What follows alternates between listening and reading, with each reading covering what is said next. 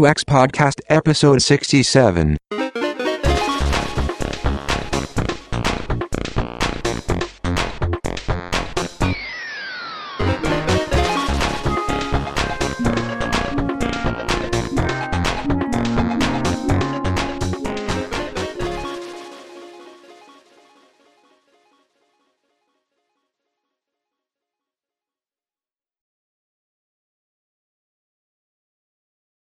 Hello.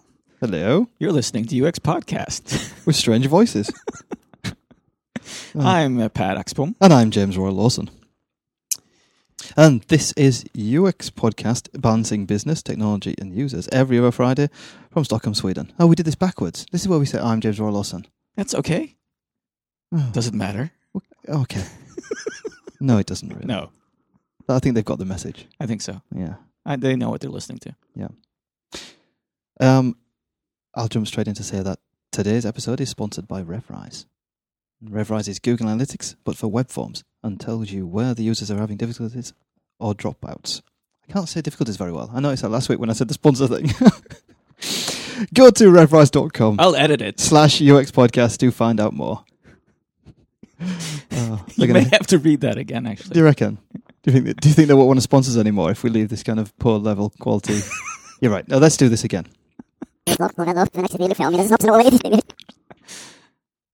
Today's episode is sponsored by RevRise. RevRise is Google Analytics, but for web forms, and tells you where the users are having difficulties or dropouts. Go to revrise.com/UX. No, I can't. That's twice now, and you're Oh, it's going to be a 10-minute start to this show. Sponsored by RevRise. You can find them at revrise.com/UX podcast. God. Okay. We're about to interview someone. And I hope we compose ourselves before we actually do it. Yes. We're going to be calling up Anna Dahlström. Yep. Who is Swedish, I think we...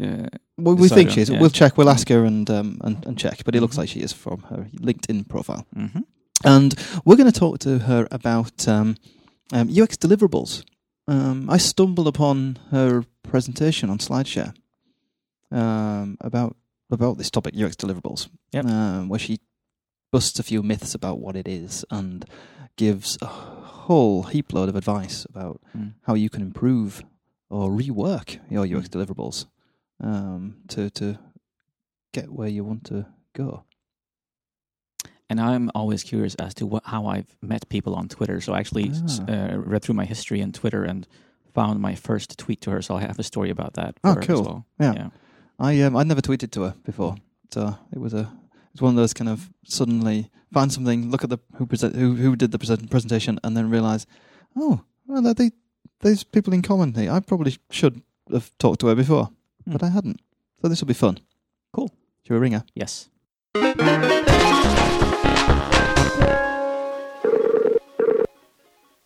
Hello. Hello, Anna. Hello there. How are you doing? Good. How are you? Oh, we're fine. Yeah, we're fine. We just realized that we're not going to be arguing a lot with you because we've been reading on the stuff that you do, and we basically agree with everything you're saying. That's quite nice to begin it that way, at least. But otherwise, I'm ready for a fight. Excellent. And we were also trying to figure out what nationality are you real? But you see, you are Swedish, aren't you? I am Swedish, yes. Yeah. I moved to London about 8 years ago, actually. Almost on the day 8 years ago. And I lived in Denmark for 6 years before that. Right. Just to confuse things. Exactly. That's what confused us at first. Yeah. And you come from southern Sweden? Yeah, from Lund. Yeah. So James, I think, James, you were the one who found Anna's presentation about UX deliverables. Yeah. And then I realized who you were, Anna, because I actually had to search Twitter to find the first conversation I had with you, which I'm betting you won't remember, because it was me commenting in August 28th, 2012, on another conversation you were having with Andrea Resmini. Right. And it was about you were preparing slides with a grumpy kid and a praying otter. Oh yes, yes. And he suggested a wombat. That is true. I haven't yet found a wombat, but I still have the praying otter in sometimes. Okay, excellent. It's working quite well. The praying otter is working quite well. There you go. That's fantastic. And I do love the slides that you put out, and I know you usually make a point of it to. Actually, in the presentation that that initiated this talk is that you actually have a slide that looks really, really bad in the beginning. Yes. And then you make an example of why that is bad. Yeah, that's quite funny, actually, a way of starting it. Yeah, this is the UX deliverables presentation. Yeah. That you've been going around giving this talk a little bit now this last half year, maybe. I guess. I've given it twice now. I'm giving it again in March. It's through an organisation called Event Handler here in London. Yeah. And it's going down quite well, actually. There's a lot of skepticism always in the beginning if I'm just going to talk about how to make pretty documents, but then people leave incredibly happy with what we're actually covering as well and why the presentation of deliverables actually matter. Yeah. So what's the kind of what led you to be inspired to do this presentation about UX deliverables?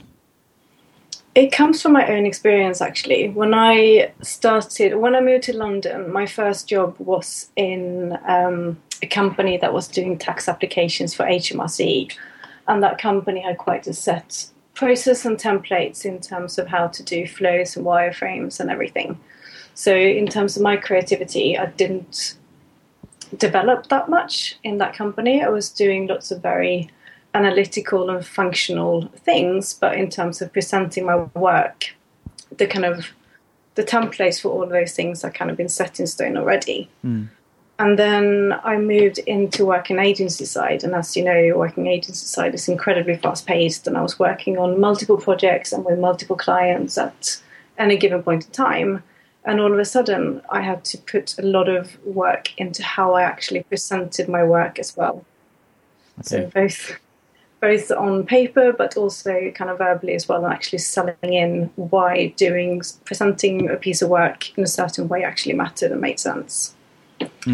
So that's kind of where it came from. And then also from getting feedback from other people before in terms of how I've noticed over the years how clients respond to the way you present your work and how internal people respond to how you present your work as well. So that's the kind of basis for it, really. Yeah. I mean, it's you're right, in a lot of time, well, the original the work you were doing there is very much production, in-house production, following templates and so on. Which a lot of people, I mean, that's what a lot of people spend their time doing on the agency side as well. They spend their time producing, and a lot of people find that a very comfortable role. Yes, absolutely. Yeah, but no, you obviously didn't. No, not initially. I mean, developing my skills in terms of how to do wireframes and working across different kinds of brands and different types of solutions as well. That came quite easily, but it was the more kind of strategic, more experience planning pieces that were a bit more kind of difficult to do, where you need to incorporate a lot of thinking into something visually and something that's actually going to sell the work into the client as well. Right. So that's the part that came a little bit. It took me a little bit longer to find my way, and that was mainly because everyone I was working with was so amazing. So and I looked at that work and looked at my work and went, I've got a bit to improve here. You should never compare yourself with others. No, I know, but you do. But then you've been in the business quite a while then. When did you actually start calling yourself a UX person? Calling myself a UX person I first did when I moved to London. When I was studying in Denmark. So my background is computer science and business administration from Copenhagen's business school. And back then, I didn't know of the terminology information architect and UX designer. I'm not even sure that existed back then. But it was first when I moved to London that I kind of became familiar with those actual terms. I've been doing UX related works in various forms beforehand, but this was really when I started becoming a UX designer or information architect, as we initially called ourselves. Yeah. Right. It's actually interesting. We talked about that last week, 2 weeks ago, in the last episode of UX podcast about UX and IA, and we had a discussion based on an article about whether UX had stunted information architecture, whether it kind of smothered it out. And both mine and Per's experiences is that information architecture was something that clients bought until around kind of 2005-06 time, and then they kind of started becoming more interested in buying UX. Yeah, there was a shift there. It was the same stuff. Often the same stuff they were buying from the same people. Just the sales process changed. Yeah, just a different terminology, really. Right. And a broader terminology. Mm-hmm. Yeah. But so in your presentation, you are talking a lot about, well, that's the basis of the presentation, about UX deliverables. And there is, of course, there's always a discussion about what is UX and what does it mean? And can you really have that role? Can you really be a UXer? Or are you an information architect, interaction designer, or researcher, or usability engineer, really? And just calling yourself a UXer? And why do you need that umbrella term, really, if you have the specialist roles? And some of us would argue then that UX is not about the deliverables. Well, the ultimate delivery is the happy user or the content user, or the bottom line that you actually make a profit out of your site. But the way I'm interpreting it is that you're making a case for not doing it in the same way at all times, but having different deliverables based on what you're trying to accomplish and based on what stakeholders really need, based on what their goals are. But I know a lot of people have in their toolbox, this is what I do. Right, I see. So I guess that's one element of it, but the point I'm making more in the presentation is around kind of simple ways and simple ways of actually adapting the way that you present your work to the reader. So it's about both the presentation in terms of how it actually looks on paper, but also what you do verbally. And what I've seen, so in the last 3 years, I've been freelancing at quite a lot of different places, and you see different ways of doing things at different places, and you come across a lot of different UX team approaching things in a different way as well.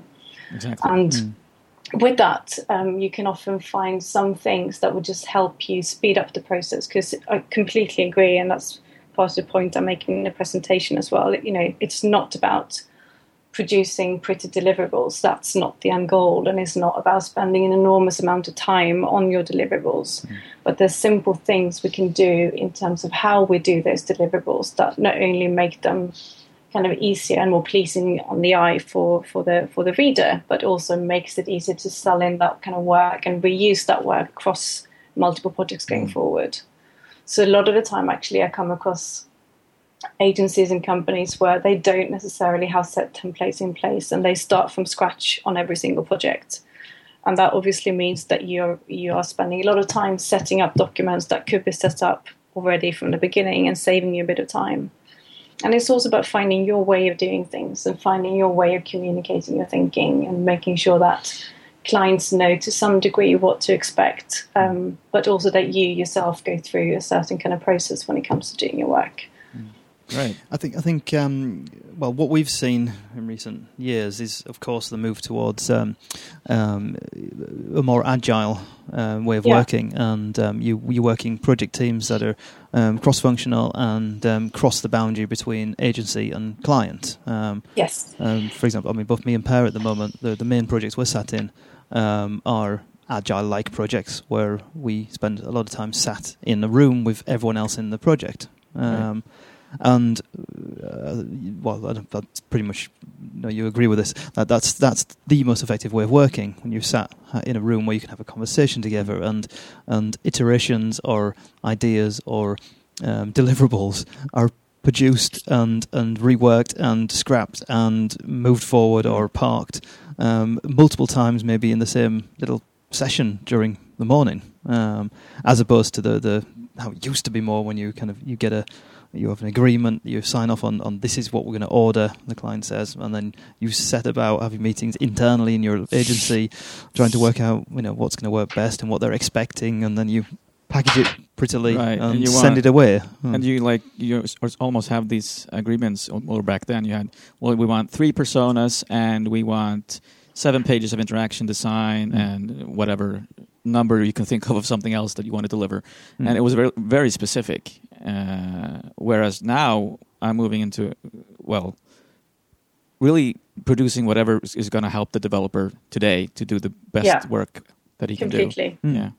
completely. And the way that you guys are working now is definitely the way I think we should ideally work. But as we all know, not every single place has the opportunity to work in such an ideal way. And sometimes it is the more kind of approach where you, for one reason or another, need to hand over a set of wireframes to developers who are going to be based in a different country. Yes, so exactly. It's about making sure that you are kind of delivering that piece of work done in the way that's going to work the best with those developers. And that can be anything from sketches that are made into a prototype or sketches going into a document that is then annotated. Whatever the format is, there's always things that we can do to make sure that we do the kind of not the minimum amount of work, but the right amount of work to achieve the right outcome for the project and the team in question. Yeah, exactly. Yes, because what you're providing is always going to be helping someone take the next step. Exactly. So if you're doing a wireframe, then the goal of that is to help whoever you're handing the wireframe to, wherever that's at. It's helping them understand and go forward, so we can then all move forward and completely go onwards. Yeah. And if we're handing over documents that we present to a client and they then need to kind of review it internally, it's also making sure that we make the best use of the client's time and we focus their attention on what's actually the most important thing. So that's part of what I cover in this workshop as well. How can we pull out certain things visually by, for example, using a bold typography and a different color to draw the attention of the eye of the reader to certain points in the document. So it's just those tiny little delight details that can help us kind of produce our work and get it across in the best and most effective ways to people. I mean, all three of us have an advantage in that we're freelancers or we're self-employed.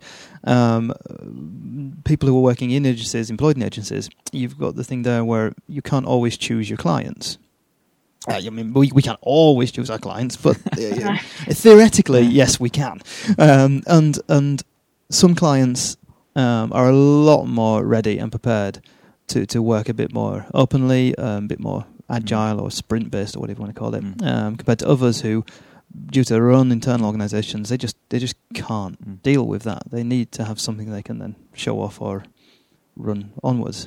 Sometimes, actually, even the customer understands the dilemma I'm having. So one of the projects I'm working with right now, actually, I had to offer, sort of in the way I described earlier, we have 2 usability tests, we have 7 wireframes on these types of pages, but we sort of agreed under the table to that, these hours, but whatever works best, do it that way.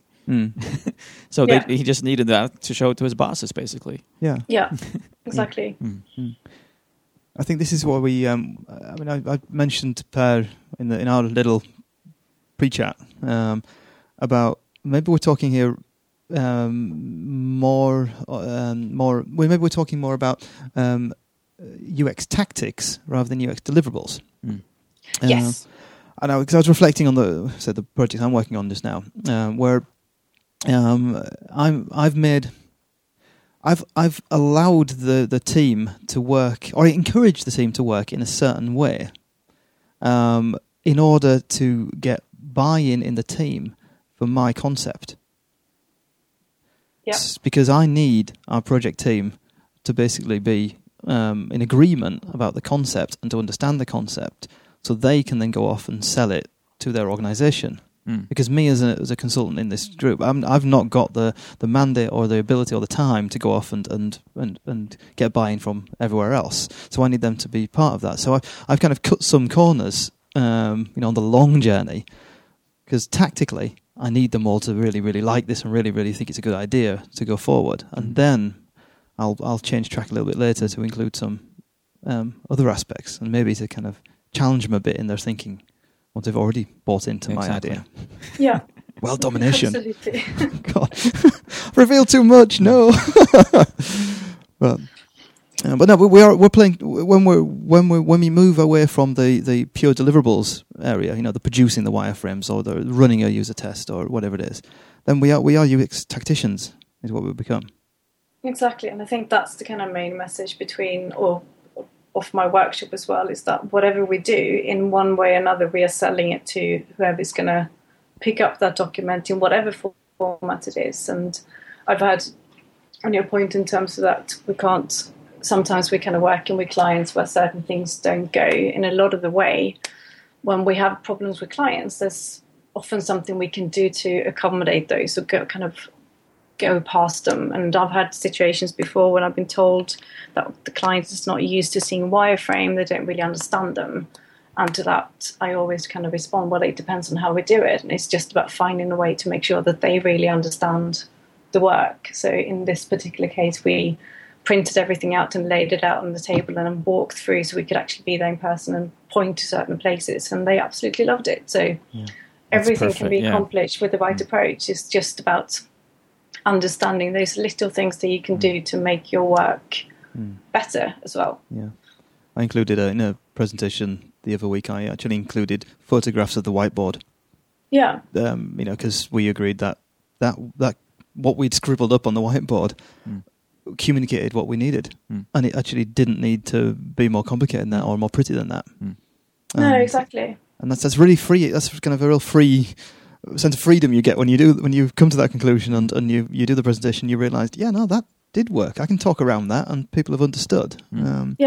Instead of getting into the arguments about being the wrong shade of green or you've not got enough purple or whatever. No, exactly. I love the point you guys are making here, which is really, it's not the wireframe, it's how you communicate the wireframe. It's how you talk around it. And I think that's a competency that UX people need to have that we don't always talk about. The ability to be, how do you say it, pedagogical? Educational. Educational. Being able to actually explain stuff to other people so that they understand it. Very much so. And I guess that's what you're saying, Anna, is the way that you actually then make your deliverables so that other people understand it.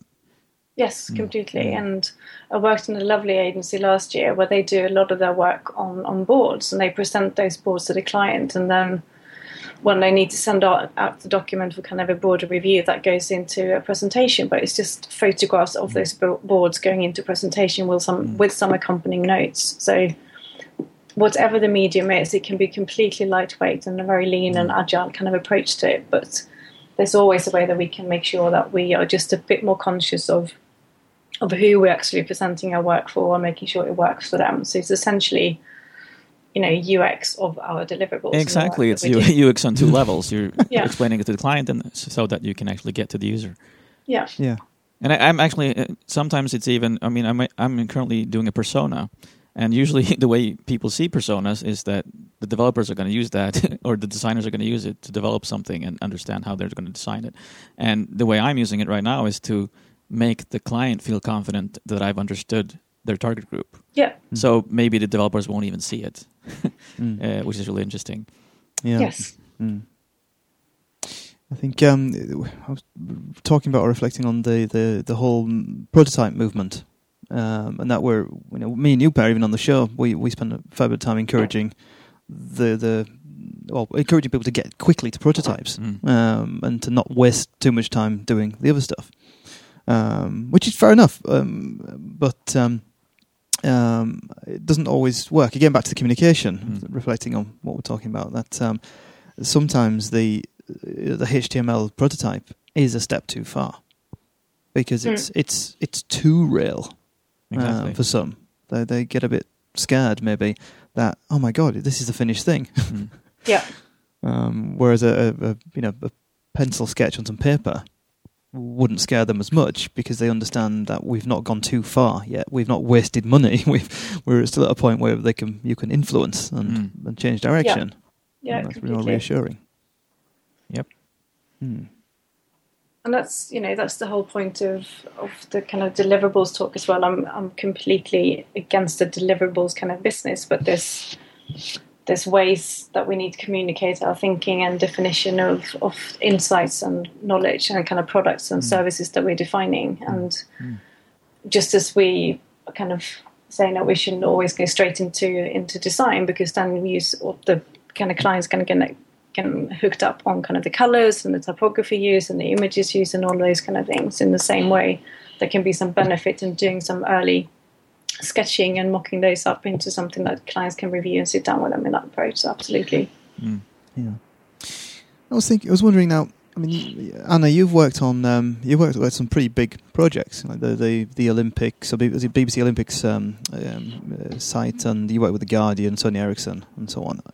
What's your take on the differences between when you're working with small clients to when you're working with big clients and big projects?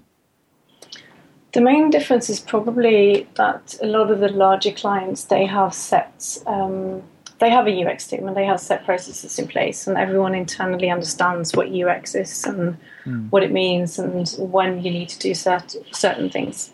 And in the smaller places, you don't always have that. So you might have one UX person, or you might have no UX people at all. So it's a completely different game in terms of coming in and doing the work. It's as much about you actually explaining and educating people about how to work with UX and less about the actual work that you do. Yeah.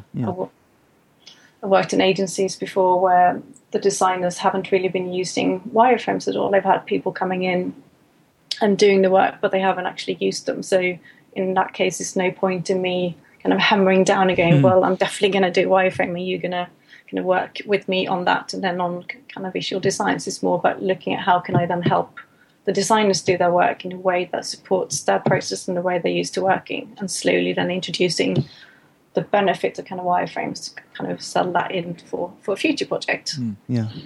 Exactly. It's I think it's like a sliding scale where when you're on the bigger companies, then it tends to be a little bit more defined UX role, and then you just slide down the size of company. You move into more of a coaching role, like you talk about with sitting down with the programmers. You kind of work, you pair up and you work together and you coach. Actually, and guide. Whitney Hess has a blog post about exactly what you're saying. Oh right, we have to find. You have to. I haven't read that, so you have to tell me that. And then when you get onto the smallest size company, you're basically a business advisor. Yeah, exactly. So you work with business development. You don't even use the word UX. Yeah. Yeah, well, yeah. When you get down to the real small companies, then you're just you're a business consultant with a digital mind. Yeah. It's quite nice, the variety. I like it. So in my head, I'm hearing all these people getting into the UX field, and they haven't worked a lot of years, and they've learned a lot of stuff in school, and they know how to use Balsamiq, and they know how to conduct an interview. And they hear us talking about now being flexible and doing hand-done sketches on paper and showing that to the client. What are they thinking? Are they thinking that what I learned in school is wrong? Or how do you actually approach a project if you're pretty unsure on what tool set is actually going to work? How do you actually choose the right tool to communicate it with the client? Is that something that you learn as you go with the job, or is there like a quick way to ascertain what the client is going to like? I'm thinking aloud here, so there's basically probably not a straight answer there. I think most of it probably comes with actually doing the job and learning from others and see how they've approached things before. So one of the things that helped me the most when I moved agency side was actually my weekly one-on-ones, when I was sat down with my line manager and my kind of mentor, and we were talking through work. So I would talk through the project I was working on and kind of go, this is what we're doing, this is where we're kind of up to, these are some of the challenges I have, this is the kind of next steps, and this is what I've done so far, and this is what I'm kind of thinking of doing.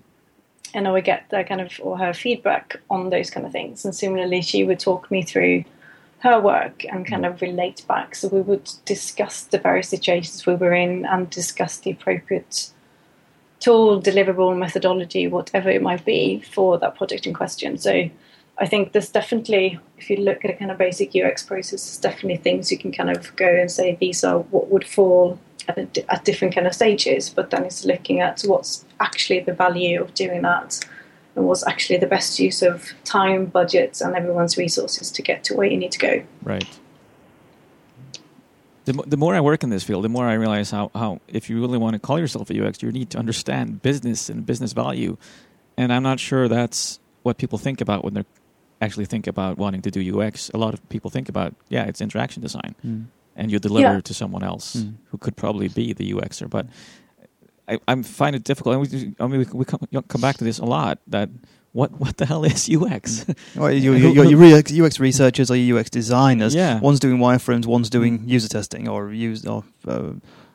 And how will clients be able to know what they're ordering if they just want UX? Yeah. So you just say yes, and then you tactically guide them to actually what they need. And that, of course, is always the answer. You just say yes to whatever they want, and then and then you do it your way anyway. Gig. Guide them down. Yeah.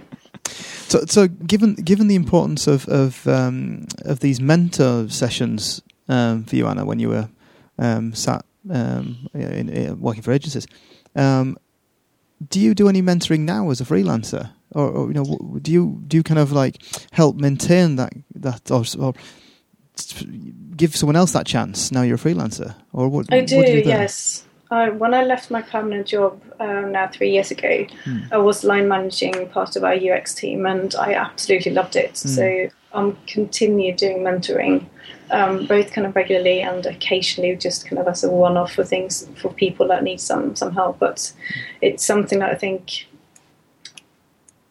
it's given me a lot, and I'm really enjoying being able to give back and actually guide a lot of other people into ways that they can progress their career and look after both their own interests, but also understanding the kind of broader picture of what doing UX actually means and what doing good UX actually means. Mm-hmm. That sounds great. Do you do that kind of formally through another organisation, or do you just basically pick people up as you go? That sounds awful.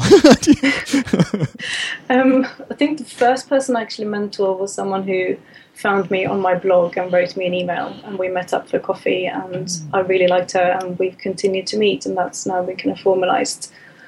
But it happens sporadically. Sometimes I have people coming up to me after I've done one of my workshops and saying they want some input and some help with certain things.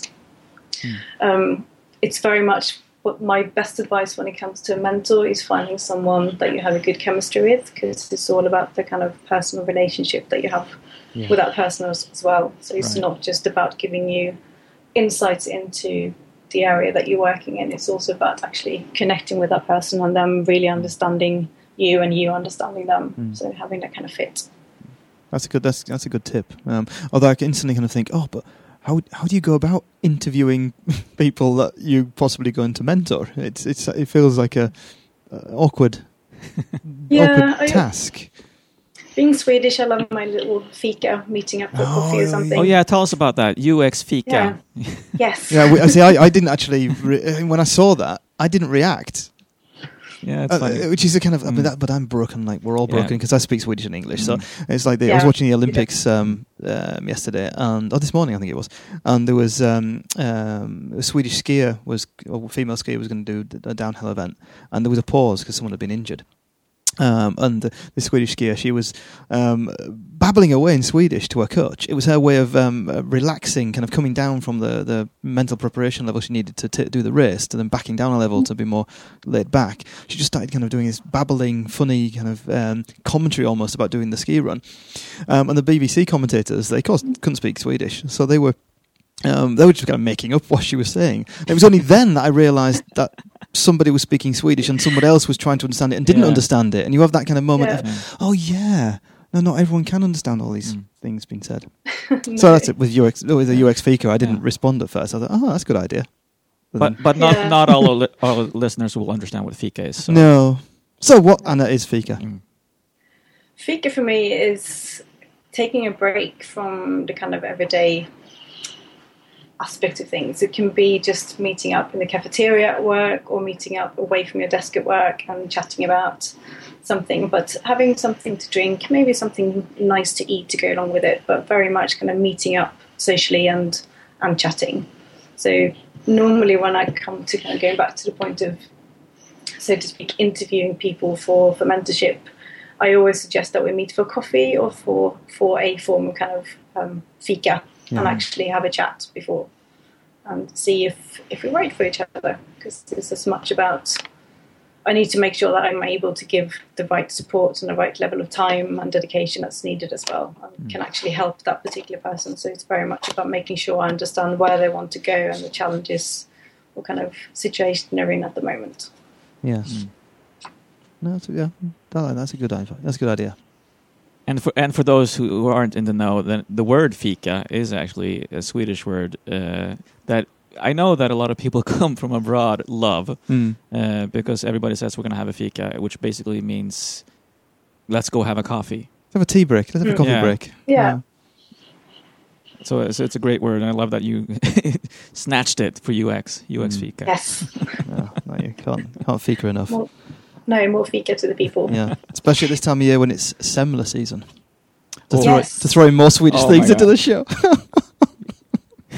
We'll put up a link to your semla page on Facebook. Yeah, do that. So people will see what that is. I thought what I could ask you maybe as a summing up question was in the presentation. One of the slides says that people can take away 3 things from an hour-long presentation.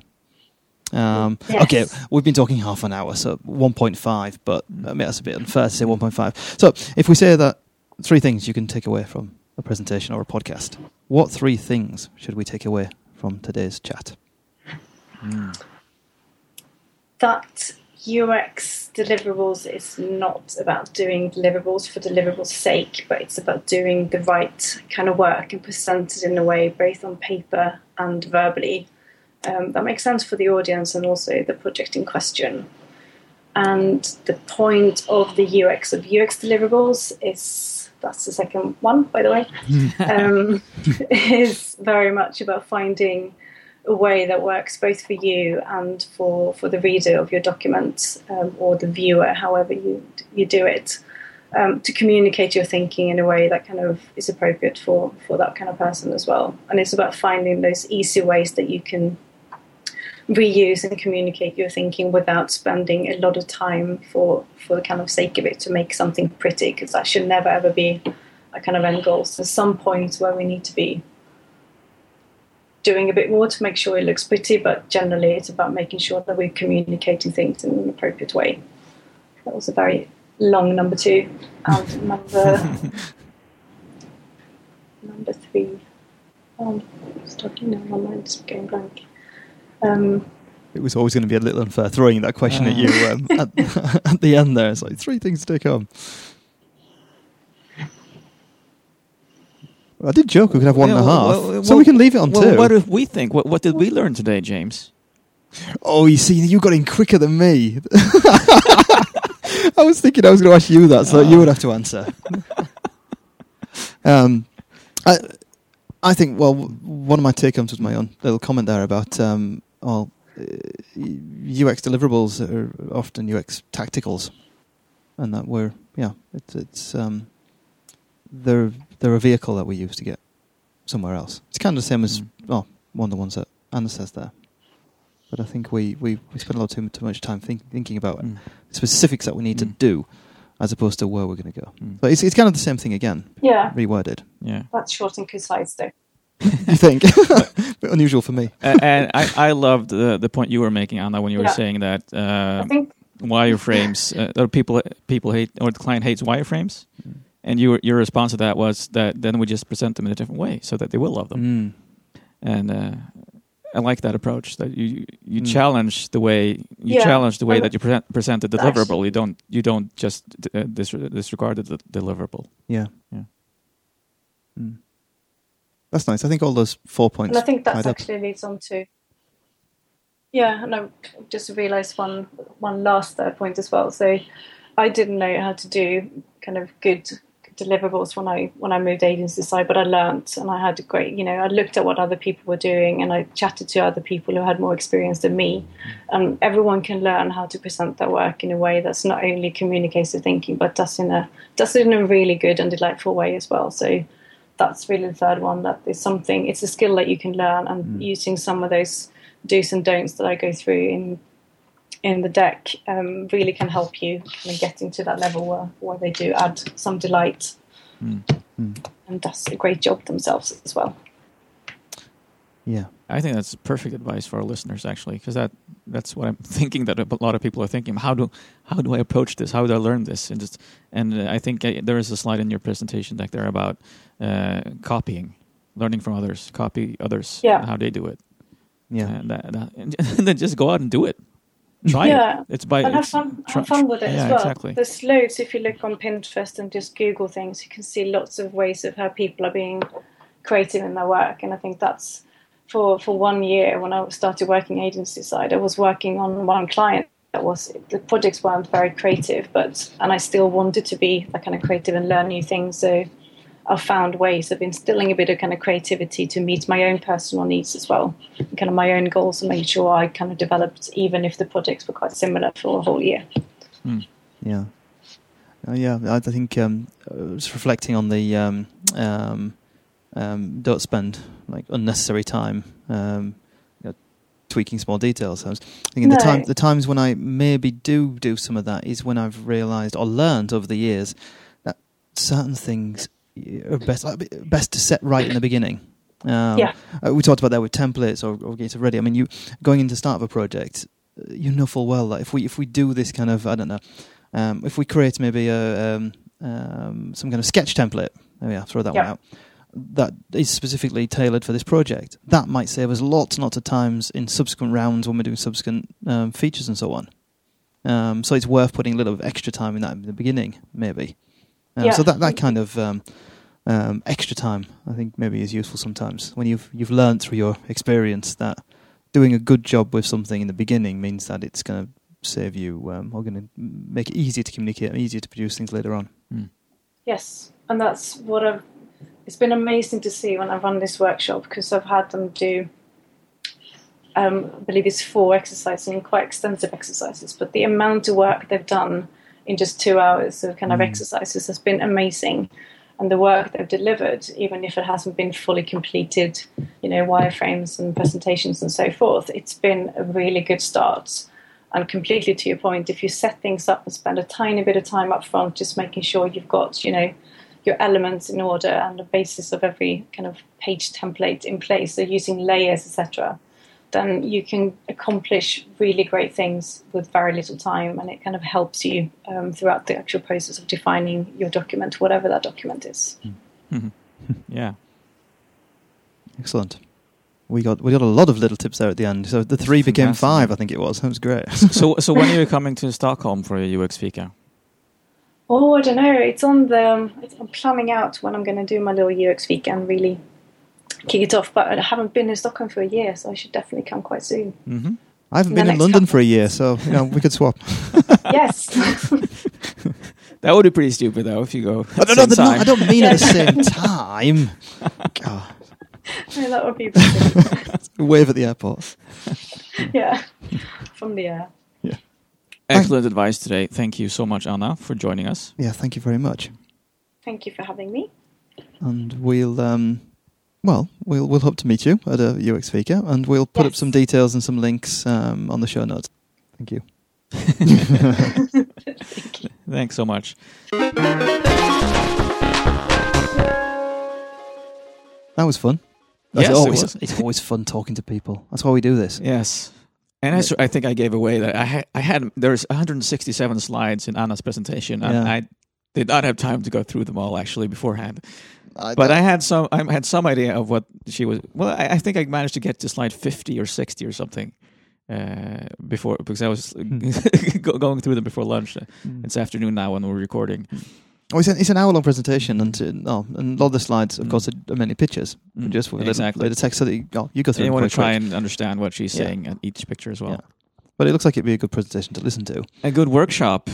Yeah. I think I always love these workshops, and I've attended a few where it's really intense, and you produce a lot of stuff, and that's what she was talking about in the end, and a lot of people really get into it, and if you're a lot of people, you can also produce so much that you didn't realize that you can produce in that amount of time. Yeah.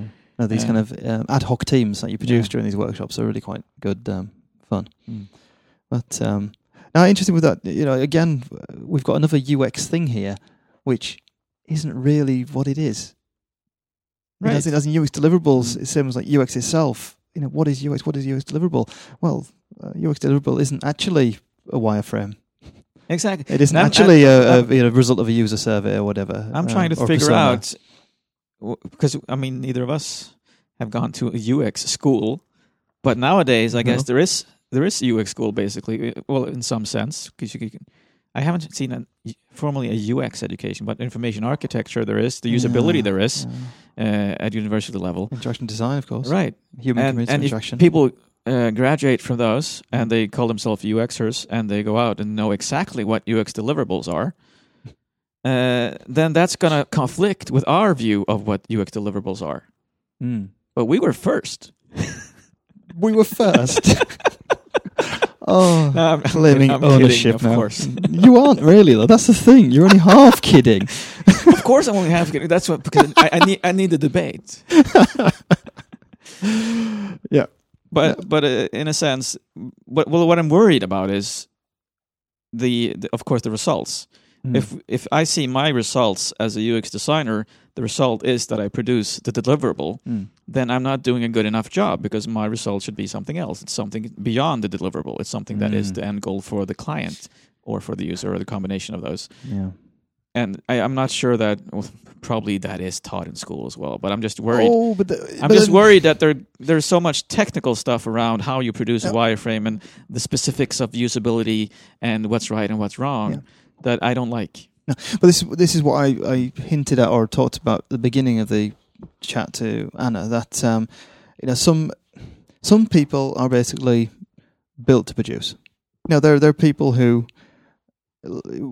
are very comfortable with producing deliverables, or a physical deliverable like a wireframe or a sketch or an icon or whatever it is. Some people aren't, or you need both of these sides. And I don't think we should try and. It's a bit like the kind of Pegasus and unicorn thing that we talked about a while back. That I don't think you can force everyone to be of one particular vanilla flavor of UXer. Yeah, we can't all be UX strategists or UX tacticians or interaction designers or whatever the thing is. We can't force everyone to be the one ultimate role. Exactly. But what we've been talking about today, the need for someone who is the UX designer kind of, or the mentor role or the UX guardian role. It's more towards the UX strategist that we had debates about and talks about before. That is needed, but it's not the sole role. True. And we talked about that's what we said about as well with developers, and can developers do the whole job with prototyping and design the rest of it. Well, that's another thing I realized, that in any team, and I'm guessing, I haven't even asked you about the team that you're sitting with, but it's like there's one UXer and there's 7 developers, because that's always the way it is. Yeah. So if there's one person who does interaction design, that's the UXer in that project. Now, if we could split it out a bit and realize that maybe we need 4 UXers to every 5 developers, then maybe we could get some. Probably that's sort of my end goal, with actually making people realize how important these roles are together with the other ones. Of course, I'm not trying to make the other ones less worthy, but I'm just trying to get across the notion that if we get more UXers into the project, and I'm actually bringing some in for certain sprints, then that helps us reach our goals faster. Yeah, because it helps us communicate better to all stakeholders. Yeah. Well, I think it also, we're, to answer your question that you didn't ask, well, you did, we're mainly developers. I think it's 5 of 8 that are developers or system-based people. And then 3 of us, there's two UXers and 1 AD, art director. Right. It's...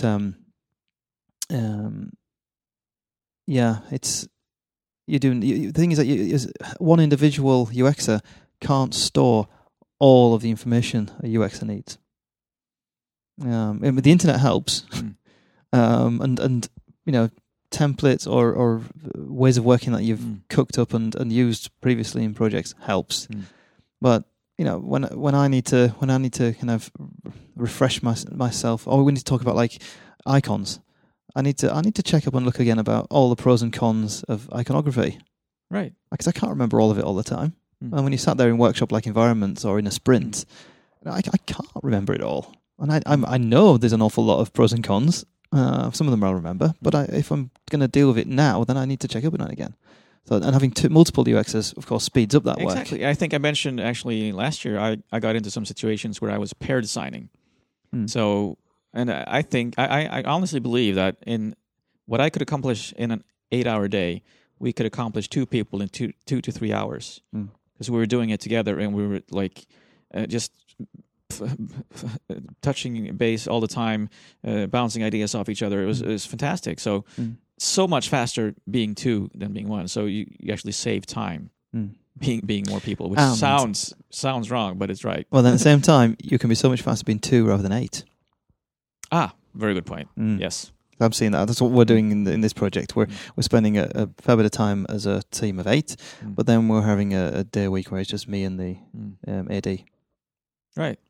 We have that as well. Where we play catch up effectively with we call it reflection on the work we've done in the workshop-like format. We then get into producing a bit of extra material or researching little things a bit deeper, so that we can then take that to the next workshop-like session. It's funny how similar we work right now. Interesting. Those meetings we actually call design mys. How would you translate mys to English? Oh God! Well, mys is kind of cozy. Is the verb to cozy up? Almost snuggle. So. Design snuggle. Oh, that's nice. No, you're going to be buying domains after this podcast. I can tell. You're probably right. That's the worst thing. Because Anna already has UX Fika, but I can get design snuggle. Yeah. Now we've lost him, listeners. We're not going to get Per back now, because I can see on his face he's gone into his domain buying mode, and there's going to be a WordPress site up before we finish recording. Oh God, I think we've got to wrap up now before we end up boring listeners to death with your personal quirks. So, thank you again to RevRise for sponsoring today's show. You can check out their form analytics tool at revrise.com/UX podcast. And shall I do the outro? You do the outro, because I have nothing. No, you're busy buying domains. Nothing on my screen. You're buying domains, aren't you? Leave me alone. We love to hear from you. Name information. Then you can find us pretty much everywhere as UX Podcast, including uxpodcast.com. And on that website, you'll find all the links and resources that we've mentioned in this show. Plus, there's an archive of every single episode of UX Podcast that we've done. If you've enjoyed UX Podcast, then please don't tell anyone. Let's keep it our little secret. Ooh, I like it. Remember to keep moving. I'll see you on the other side.